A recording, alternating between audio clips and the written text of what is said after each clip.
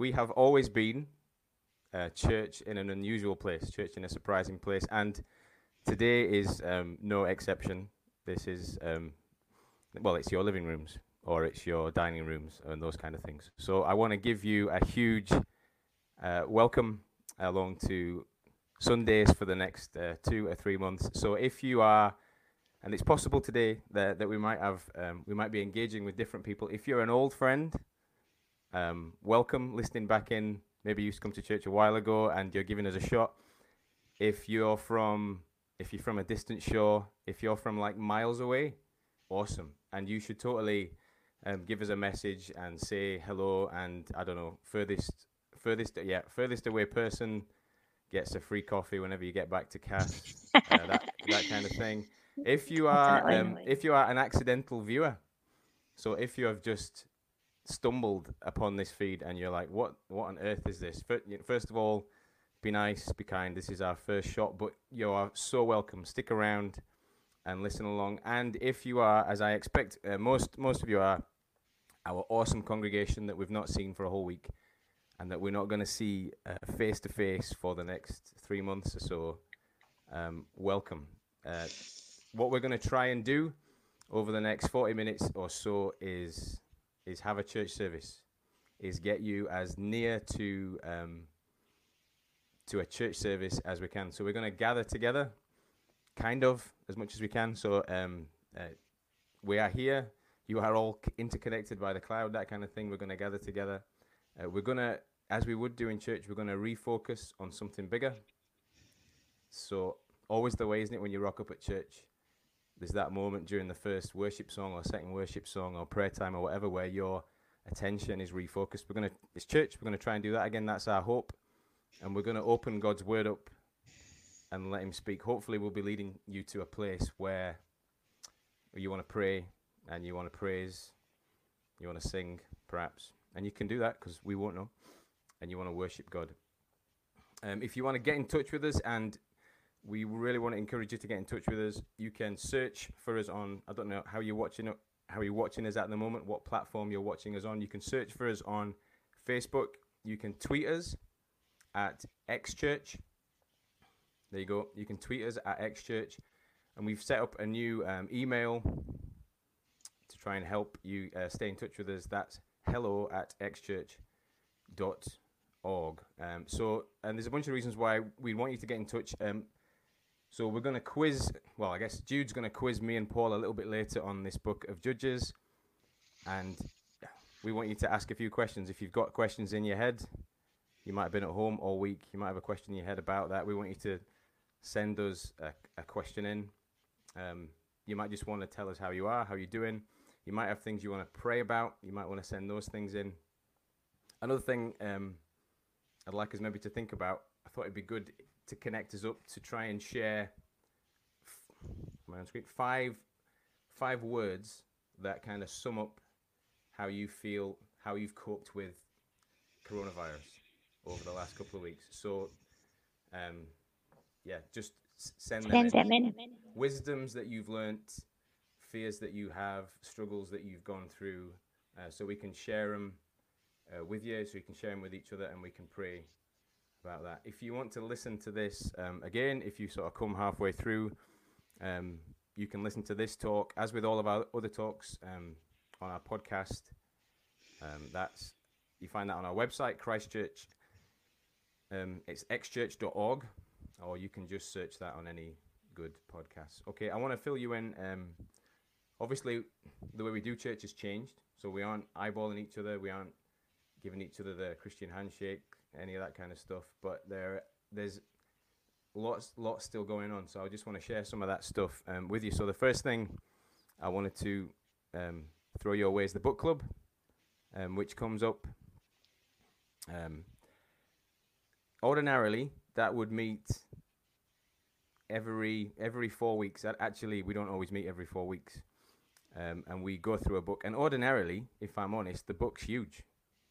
Our book club chief, Will Younger, throws these big philosophical books at us. And this week, it's Mere Christianity by C.S. Lewis. It's a great read.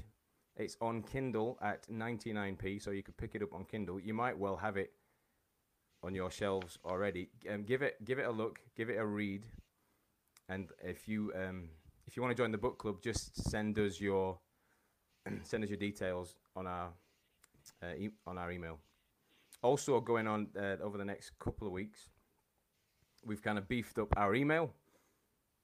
So ordinarily we send out an email every 2 weeks with a bunch of stuff on there, but we wanted it to be, we really want to connect with you. We feel it's a frustration. It's things that we want to communicate, and we want to serve you, and we want to look after you, and we want you to have stuff to do. So if you don't already get our email, just follow the details. Follow the details there and subscribe to our email. That'll be a great help for you. There's loads more stuff going to be in there. So there's going to be kids worksheets, kids activities, that kind of stuff. We're going to up the blog ratio. We're going to put some study notes in there, and we're going to have a load of stuff for you to pray about. So just real ways for you to connect. Jude, I think there's probably, I don't know if you could jump in, there's probably more going on with the kids work.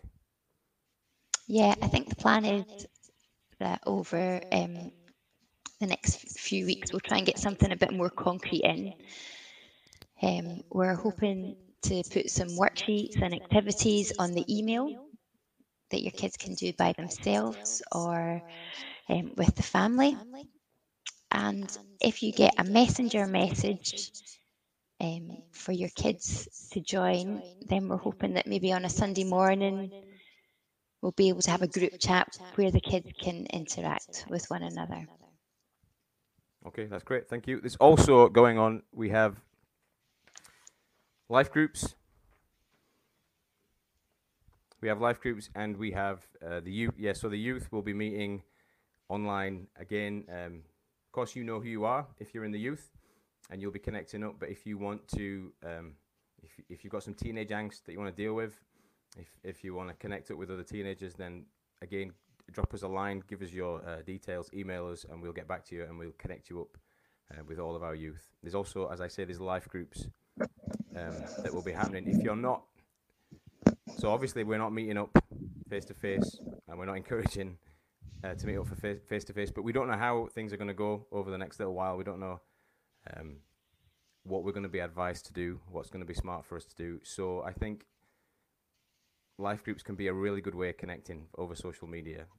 It can be really helpful to know that somebody's got your back and somebody's praying for you, that kind of stuff. So if that's something that interests you, again, there is an email up on the screen. If you want to chase that up, that would be great. Okay, so Jude, Paul, I don't know if you can, if our audio is working well enough. Do you have? We're going to have a feature over the next couple of weeks. Social distancing in 5 words. I just wondered, do either of you two have? Can you think of 5 words that I'm putting you on the spot a little bit, but it gets me off the spot a little bit. Can you think in 5 words how you would sum up your Corona experience, or what any wisdoms that you've gleaned? I'll give you 2 of mine first, to give you a couple of seconds to think on your feet. 2 of yours is 10 words. All right. Well, I'm an introvert. My mind's active. Okay. First, 5 words. I'm an introvert, misses handshakes and hugs. That's been my experience. Introvert, misses handshakes and hugs. So I think we overlook the beauty of a handshake. I'm going to mourn the absence. I'm not really a hugger, although I'm missing a hug at the moment, but a handshake definitely. And another one, more time with my kids. More time with my kids. Have either of you two got 5 words? 5 words. 5 words. This makes life much cheaper. Well, that's brilliant. Glass half full. This makes life much cheaper. Jude, have you got one? It's not original, I'm afraid. Our friends at Cielo Coffee were posting this week, and they were saying their 5 words were physical distancing, not social distancing. And I quite like that, because we're being quite social online all the time and things. So it's physical distancing, not social distancing. Yeah, I think that's. So I thought that was quite good. Crack it. So yeah, Here's mine. I want to pad out a little bit for you. Maybe think. We'd love to hear your 5 words that are 5 words of wisdom, 5 words that are getting you through. Here's mine. It matters how we care. I think one of the things that's blown me away over the last little while has been observing the character of our NHS nurses and doctors and everybody else. I just think they've been, and it's almost like you can sort of, I'm sure not everybody is the same, but it's almost like you can see their caring hearts coming out. You know, sort of the almost the worse, the more we need them to care, the more that we seem to see the character of those people. And as I look back at the Gospels, stories of Jesus, and I probably should have seen this way more. That's so often where Jesus is. Jesus is often stopping. There's a verse that repeats over and over again, filled with compassion. He stopped. But it's like this repeated refrain throughout Jesus' actions. He keeps bumping into people. So around about these times, there are viruses. There are loads of illnesses, and Jesus is right in the middle of it, stopping, filled with compassion. And that, I think, probably more than I appreciated, that is reflected in the birth of the church.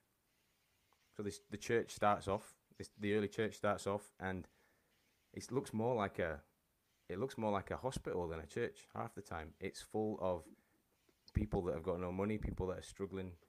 It's full of people that are ill, and they're being looked after. And there's this real heart of care that sort of shapes much of the early church. And I guess as this thought's permeated in my head, I've become aware that half of our hospitals are either St. James or St. this or St. that. Loads of them have got church connections. Loads of them are born out of Christians or churches that had real care and real compassion for people that weren't well, people that were sick. I think it is, and I think there's wisdom about what we do with it, but I think we are really identified, historically we are identified with how we care. Like when it's really tough, when it's really rubbish, if you look back, dig around your history books, there are Christian characters, the church steps up, it rallies around. Now, the last thing our nation wants is us chasing around, giving everybody hugs and grabbing them and dragging them into church and all the rest of it. But caring's going to look like, for the moment, it's going to look like sitting on your couch. But who knows over the next 3 months? And it is built into our DNA. So, those are my first 5 words. Please share your own. It matters how we care. Okay, I'm just going to. One of the other things we do at church, as we think about, I don't know if anybody sent in We've 5 words. We've had 5 words in, Ash. Right, go and share it. No day but today. Act, which is a good one. No day. Thanks for sending that in. No day but today. Act, yeah. Does that mean, is the inference we embrace today? I think. Yeah, I guess so. Okay. So one of the things that we that's great. Thanks for that. Continue to send them in. Maybe we'll share a few more at the end. One of the things that we do ordinarily at church is, and we're going to do just now, is we pray. And so at church, it'll be the case that one of us will stand at the front and we can all sort of connect around the prayer. But one of the brilliant things about prayer is ultimately what's happening is I'm talking to God. So in a sense, we're all miles apart. We might even be hundreds of miles apart, but yet we've got this great, huge listening ear of our Heavenly Father who is listening in on what we're saying. So if you're a Christian at home, if you are somebody who prays, then take this moment just to feel like you're part of a big prayer and join in. And if there's gaps, as I'm thinking about what to pray through, then fill them with your own prayers, because there's lots that we've got our God to ask for. So I'm going to invite you now, if you pray, to pray with me.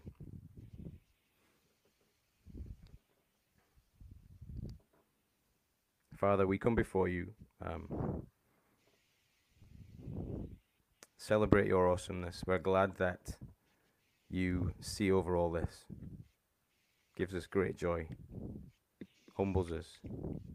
Father, we just come before you as we know that and we celebrate that. And we ask that whoever it is that gets to make the big decisions, whoever the people are that are shaping our nation at this time, we just pray that what motivates them will be care and compassion. We just pray that they will be wise, that they will make wise decisions. We pray for ourselves. We pray for the mob of people that we become, either for really good things or towards really bad things. We pray that at times when we're filled with fear and we're anxious, that we won't just see ourselves, Father God, that we'll be moved to see other people. Yeah, this is our prayer, that you will be so moved to see other people in this time. We just bring before you those that are vulnerable. We pray that you will fill our hearts with compassion for these people. We pray that they will be the recipients of common grace. We pray that your love will so spread out amongst us, even whether we have faith in you or not. What we know of you will beam out and radiate that these people are cared for. We put them into your hands when we can't grab them. Father God, we pray for our church. We pray at this time that even though we might not see each other, we might not see each other for a few months, we just pray that it will be a time when we really seek your face. It will be a time when we really get to know you again, maybe even in our fears and in our anxieties, that you will be our God, that you will be our rescuer. And so we pray as Jesus taught us to pray. Father God in heaven, help us just now to know the holiness of your name. Help us just now to live in light of the certainty of our eternal hope in you. We pray that you'll give us enough of what we need for today. And we pray that we will know that that's enough and that we will trust you for that. We pray that you'll forgive us when we mess up and that you'll help us to have that same forgiving heart for everyone else. We pray that you'll lead us down a road away from fear, hate, anger, and selfishness and greed. And you'll lead us to confidence in an awesome, loving God who incredibly sits over all this. We pray that at this time, as we honor you and as we see who you are, we will bring you glory. This is our prayer. In Jesus' name, amen. Okay, we were planning to, at this point, have a song, but you'll have to bear with us. We wanted to lead you in worship. We wanted to share a song with you together. So the song, maybe you can, maybe somebody could help me. I can't. The song is about being still, and we were going to share this with you, and we were going to play it through, but we're a work in progress technically. So I'm going to just read out verbatim what Sharbs has. Sharb and one of our band members, we said to the band, could you give us a praise song every week? We want to stimulate our congregation to praise. We want to still have a song in our hearts, and we want that to be maybe even the song that we carry through our working week. So Sharbs, one of our worship leaders, she picked out this song. So I'll just read you verbatim what she said. She says, "I think it's relevant at this time because it's so easy to get inside our heads. With something this big going on in the world, we easily get caught up in the panic and the news, especially with all the social media around, and we forget just how big our God is. Sometimes we just need to be still and trust that he is at work in this present time. Through the uncertainty, he is God. He is omniscient, omnipotent, and omnipresent. He knows the beginning and the end. Be still and know that he is the great I am. He has it all under control, even when we don't." Which is, let those words resonate. And yeah, we can't bring you this song, but if after this you're feeling worshipful, turn to Psalm 46, where that refrain is really emphasized in there. Okay. Jude's going to pick up now, and we're going to work our way through a bunch of questions in the book of Judges. Good. Before we just head to Judges, let me just, we've had a couple more 5 words. We've had keep valuing the simple things, and a good one. Thanks for that. And time for reading and wandering. As a church, we've been looking at the book of Judges. That's been our reading since Christmas, really. And we've been going through that systematically week after week. The book of Judges, if you're not familiar with it, is a historical book in the Old Testament. And probably it wasn't part of my role to choose the book of Judges. And Ash and Paul, I wondered, why did you choose this book? With all the very interesting plot lines and all that kind of stuff, why did you choose Judges for us to study over the last few months? So I think one of the things that we want to do as part of Christchurch is that we want to look at the Old Testament, we want to look at the New Testament, and we want to think practically each time through the year. So what that helps us to do is to see God's journey with the world. And so by going to the Old Testament and we work through it chronologically, one, it means that we get to really tough passages that we've got to work through. And it also means that we can go on a journey of understanding how God has worked out this amazing plan of salvation. And if you want 5 words really for the book of Judges, you could say, in spite of everything that goes on in that book, God is still in control. That's the way we're... Yeah. Yes, it's taken me 10 minutes to check that it's 5. But that's the big story. In the middle of all of these difficulties, challenges, rebellion of God's people, God is still in control. Good. Okay. So there is a sense. Yeah. It was the next book after Joshua, and we want to. There's an element of we want to keep telling. I think God's breathed this out in a pretty good way. So we're happy to follow that. But also one of the things that resonated, I think, with both of us was just how honest it is, the book, and how honest it makes you when you read it. I think often with faith, one of the traps that we have is that you kind of think it's all something that you can do, keep working at, hang on to, hold, and there's truth in that. But at the same time, this is a book that really, it's a bit like a Black Mirror episode that really shows you the world exactly how it is and where you sit in it, and how much I think that we need rescue. And it gets you to ask those questions all the way through. When you see the characters develop, the heroes you kind of half hope in, but actually that just are vulnerable and let you down. It makes you realize, or it gives you. If you're a cynic, if you're not a Christian and you're looking at this book kind of outside looking in, and you follow the stories through, you'll maybe see, you'll look at that at the first hand and you read those stories and you think, man, they're distant and they're weird. But actually, you watch the news on a night, it's quite similar, and it makes you think. It maybe pops the question in the back of your head: what could save all this? I think it puts that in there. Yeah, it's funny that idea of the Black Mirror. The Bible showing us what we're really like.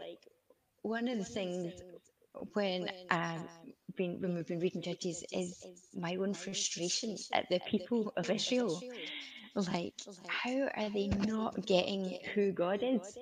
Do you know, they've had this miraculous story of a nation, from Abraham giving God a promise to Egypt, and this incredibly bringing out of Egypt when they were in slavery, God telling them they're going to get this perfect land, and then them getting the perfect land in Joshua. Here they are and kind of made up for life, and they still don't get who God is. Like, what's that all about? Why do you think they fail to see that time and time again?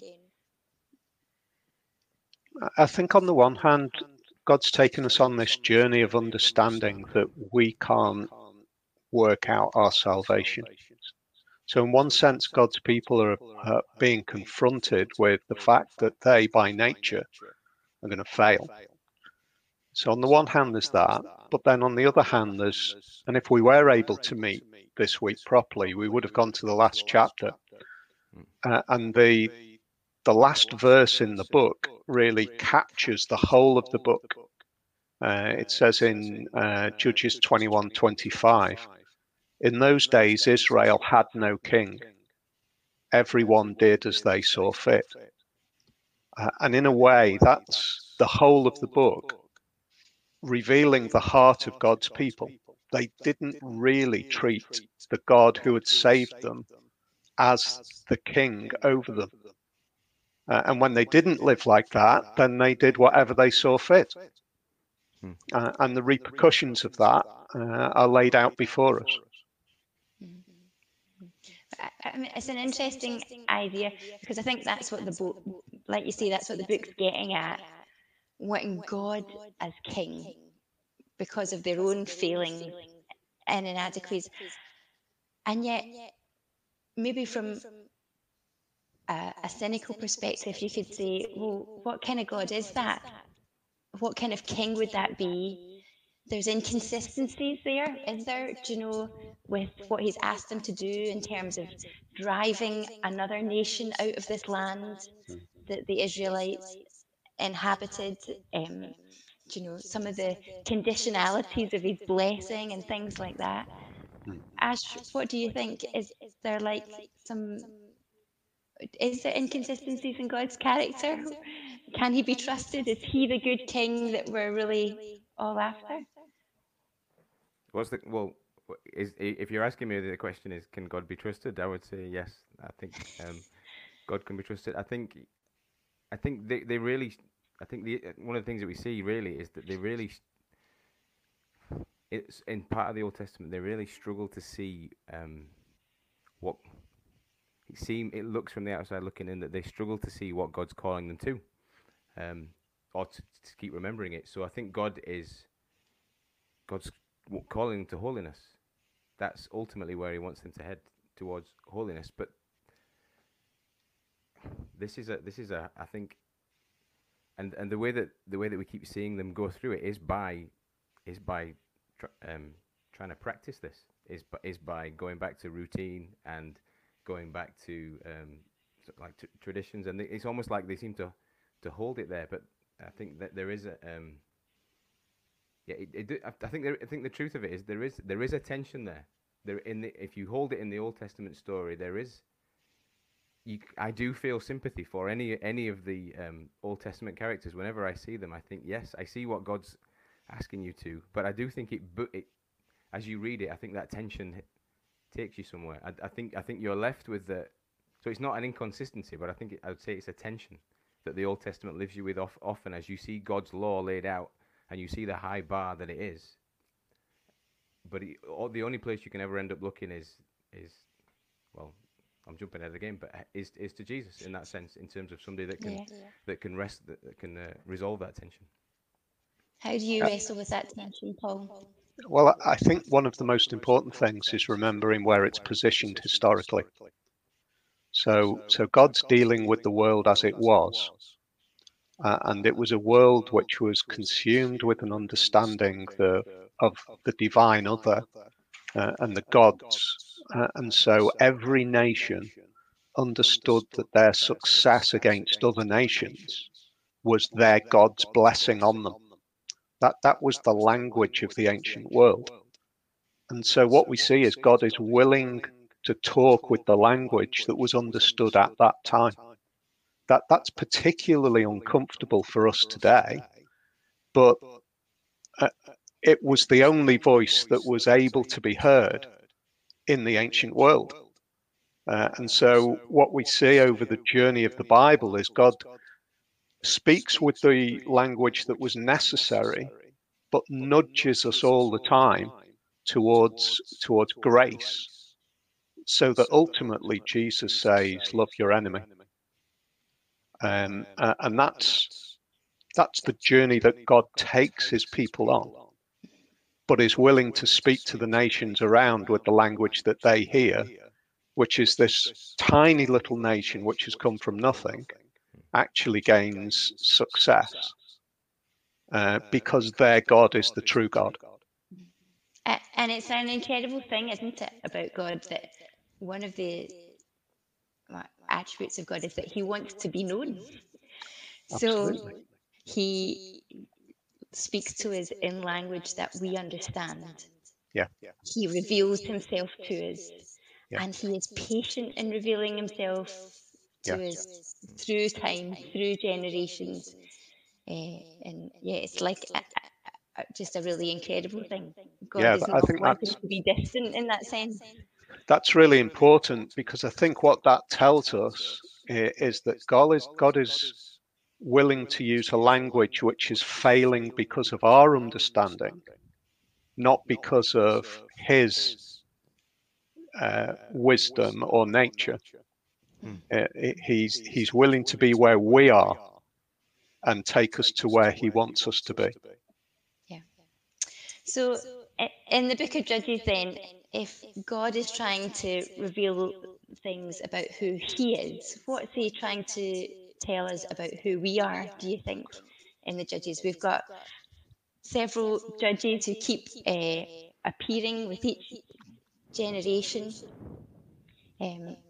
What's he shown us in both his people, the Israelites, and in the Judges that maybe reveals something about ourselves, our humanity, or yeah, you get any?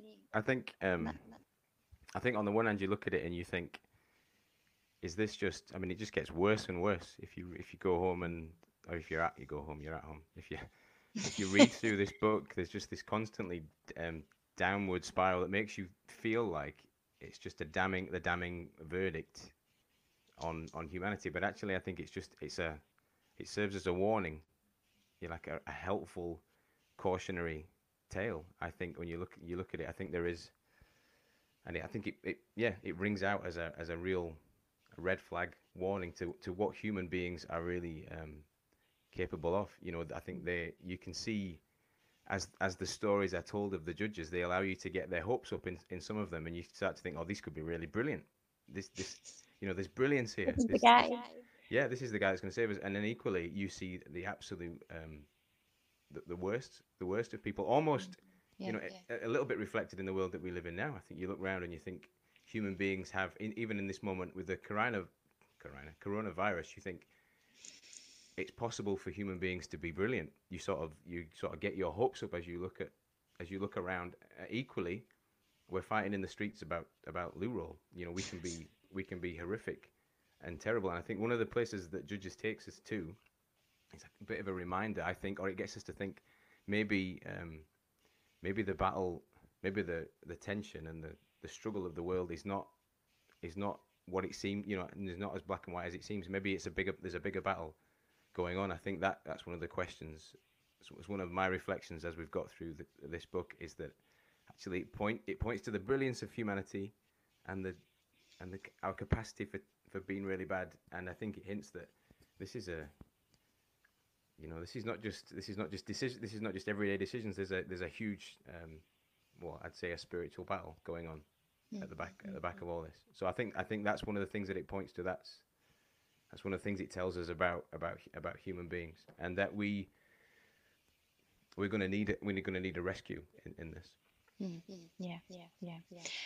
Let me just say at this point, if you have any questions about Judges, or you've had questions as we've gone through the series, maybe you don't feel comfortable asking them on Facebook publicly, but you're welcome to ask your questions at hello@xchurch.org.uk. That will come through to us, and we'll do our best to try and answer them if you want to send any of them in. Paul, have you had a favourite this series, a favourite judge who you've just been like, yes, I, they're cool. I like them. I think it's a bit tricky really because they're all a bit of a mess. I think for me, not so much the judge that is appealing, but I love the story of Deborah, the judge. And the reason I love it is because we have culturally this storyline about the message of the Bible being male dominated, misogynistic, all of that kind of thing. And yet we find right from that point in time, God derails the notions of humanity at that point by bringing a redemption from the story of Deborah with two women who actually don't go on and are condemned in any way. Ultimately, we see that where God decides to use women as witnesses to his resurrection, which I look at that and I think, on this journey that God is taking us on through history, he's one, subverting the way we think he is. But secondly, I think he's reversing, he's taking us on a journey of reversing the curse that we are in crisis with each other. And God is taking us on this journey that actually, if we trust each other, male and female, that complementary relationship brings a wholeness and a completeness. And yet so often we're battling against each other. That's a bit of a long answer, but I love Deborah for that sake. Paul, who's yours? Paul Dave? loves Deborah. You heard it here first. Yeah. in a completely legitimately biblical way. Juice, have you got a favourite judge? Thanks, Ash. That wasn't in the notes. Well, mine's Ehud. So, and I don't know if it's just so Ehud. If we did a talk on him way back. Is in chapter. I'm struggling to remember Ehud. I think he's Apologies one of the most. to whoever preached on it. Well, I think all us left-handers. So I'm a lefty. All of us left-handers, get overlooked.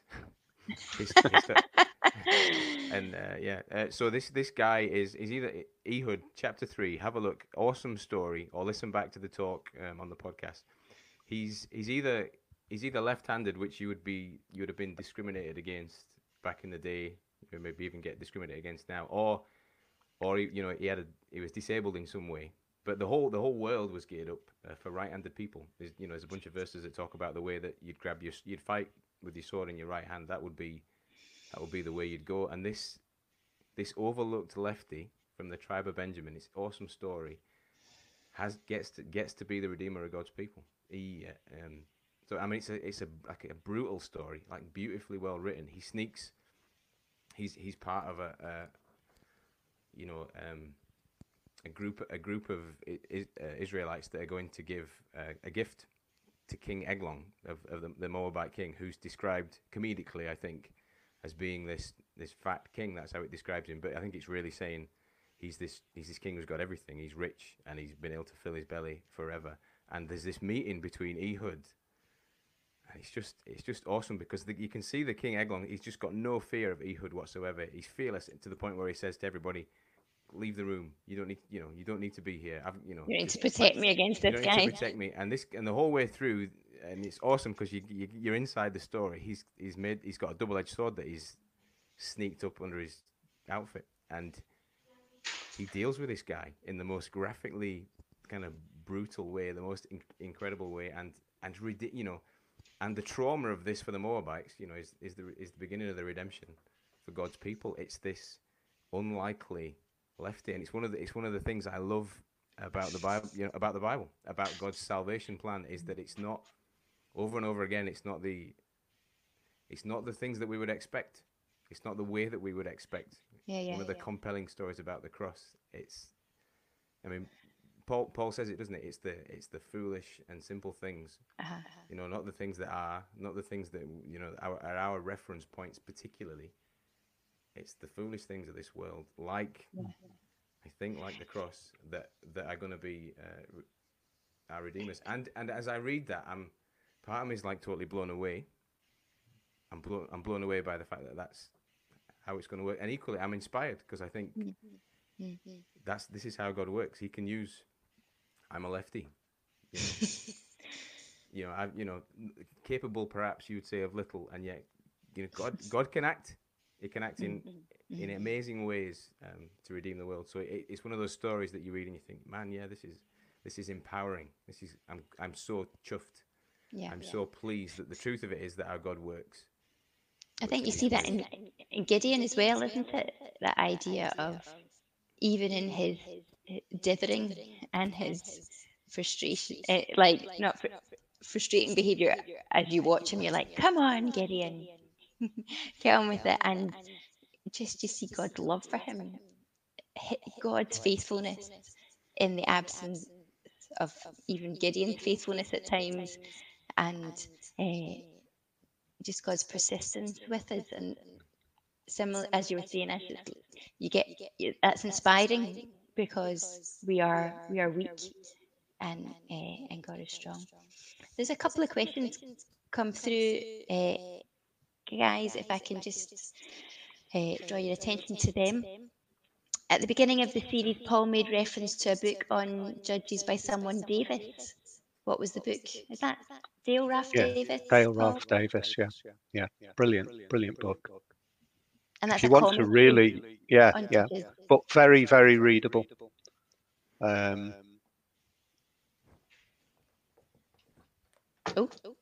Live book review. I beat him to it. Oh, there you go. We both got the book. Yeah, very readable. Probably speaks in a way which opens up the book in a very contemporary way. It is a commentary, but it's very engaging, very easy to access. Yeah, and the other one, we've kind of touched on this a little bit, but maybe just briefly, if we've got an answer for this, why do you think the world has a sexist view of God when there are many examples of women being at the centre of God's plan, Deborah being just one? Well, is that something we can answer quickly today? I think fairly quickly, yeah. If we go back to Genesis 3, we realise that there is a curse on the world where God says, and this is not a good thing, God says to Eve, the way he describes the challenge of relationship that we have, your desire will be for him, your husband, but he will rule over you. Now that has been twisted in the wrong way, and the ruling over has become almost legitimizing inappropriate male behavior, but we've got to remember it's a curse. And so God is continually taking us on this journey of seeing this curse and saying, do you remember how it was meant to be? That Eve and Adam were this side-by-side complementary relationship.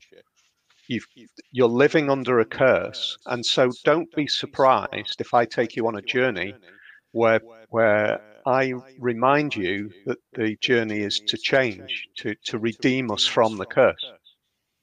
So ultimately, we read God said that in the new heaven and new earth, there will be neither men nor women, slave nor free.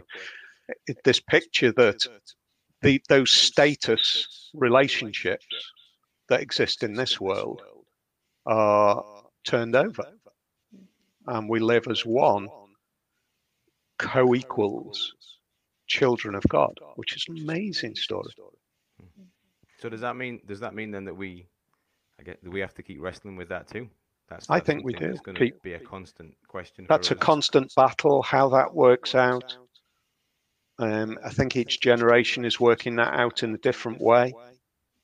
But one of the things that I would say is the church should be in this relationship of understanding how to exalt each other, how to value each other on this journey. So thanks for those questions, guys. It's really nice to see you interacting with us. Makes us feel a bit more like a community. Also, really appreciate that.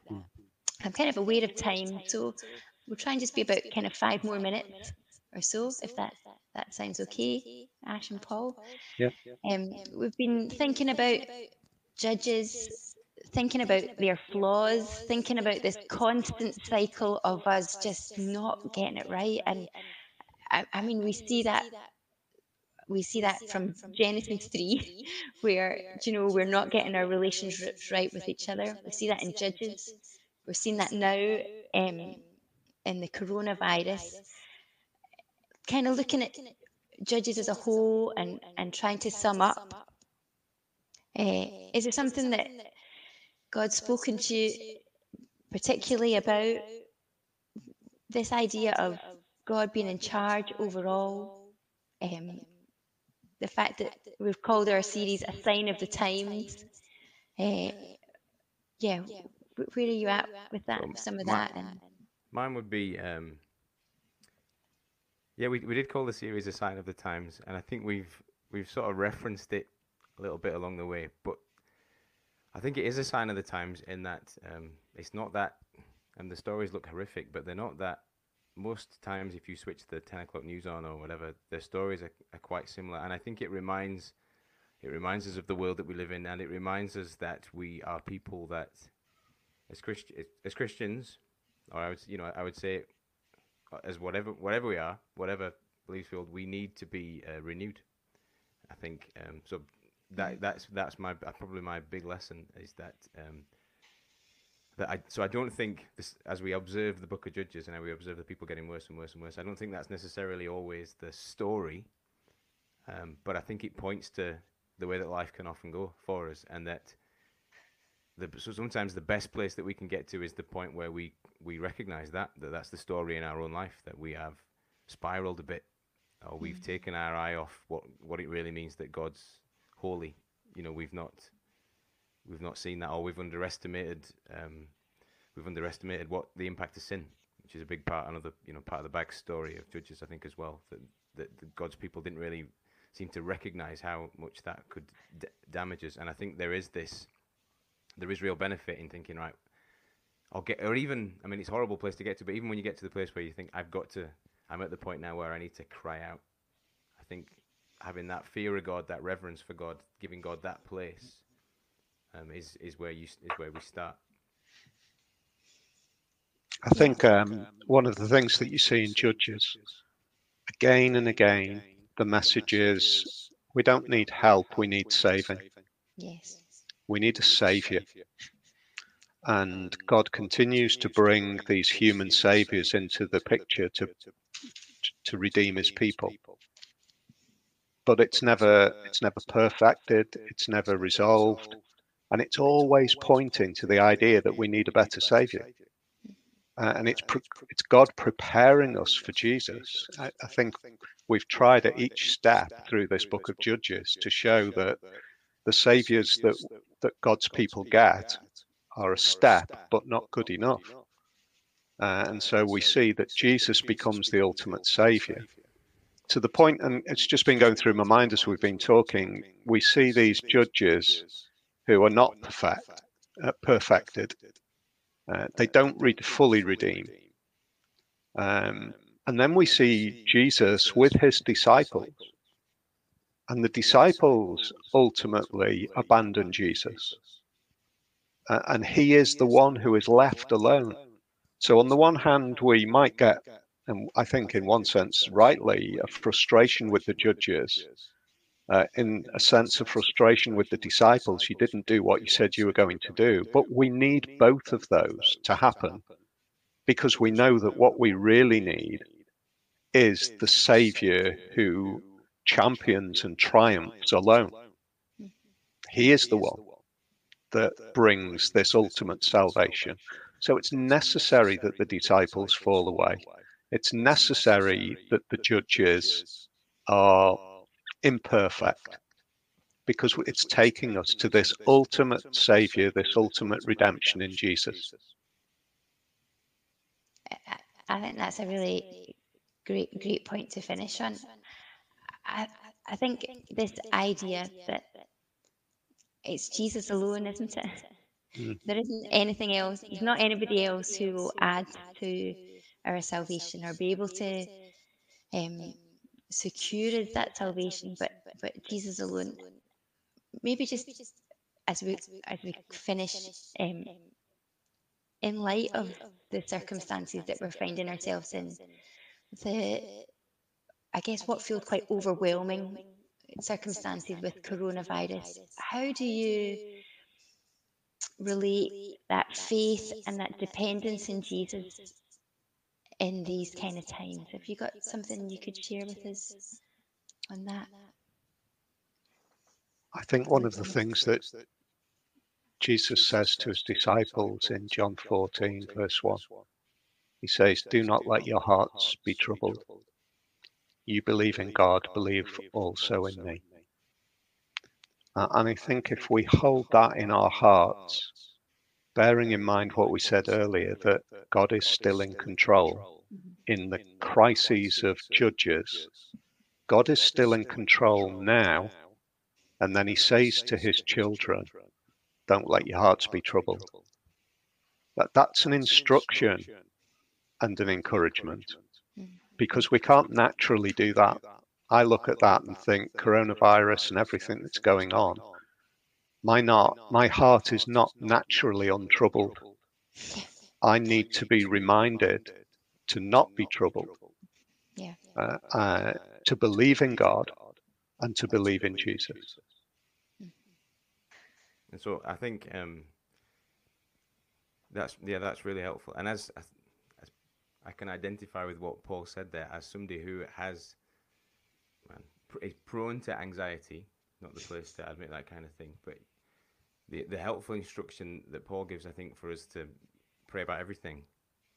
For me, in this, so a whole heap of the times you're just going to turn to God when it's great or when it's terrible. But I think to bring every circumstance before Him is great advice, and I think that's that's something we can pick up on. And I think maybe as well there's a sense in which we have to anticipate that we will be anxious over these times, and our relationship with our God will be worked out as we go through it.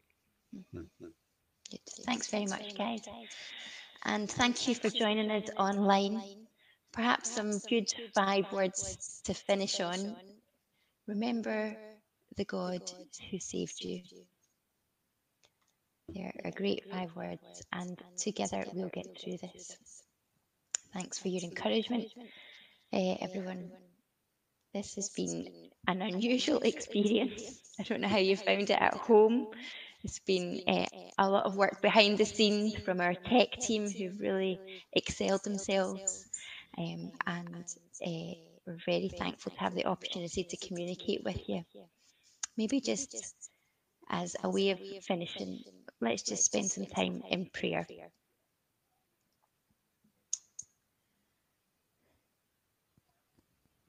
Father God, we thank you for this time. Thank you that actually your Spirit is not bound by walls and roofs, but your Spirit moves amongst us and moves in your church and testifies to what is good and true. And so we thank you for your Spirit with us. We pray that just some of the things we've been able to discuss and chat through would have been helpful today. We pray that would have encouraged people to walk closely with you, to take their burdens to you, to rely that you are in control, and that trusting you as King and you as Saviour is not foolishness, but it is the life-saving blood that we need. It is all that we need. Father, in these times, we admit we are fearful.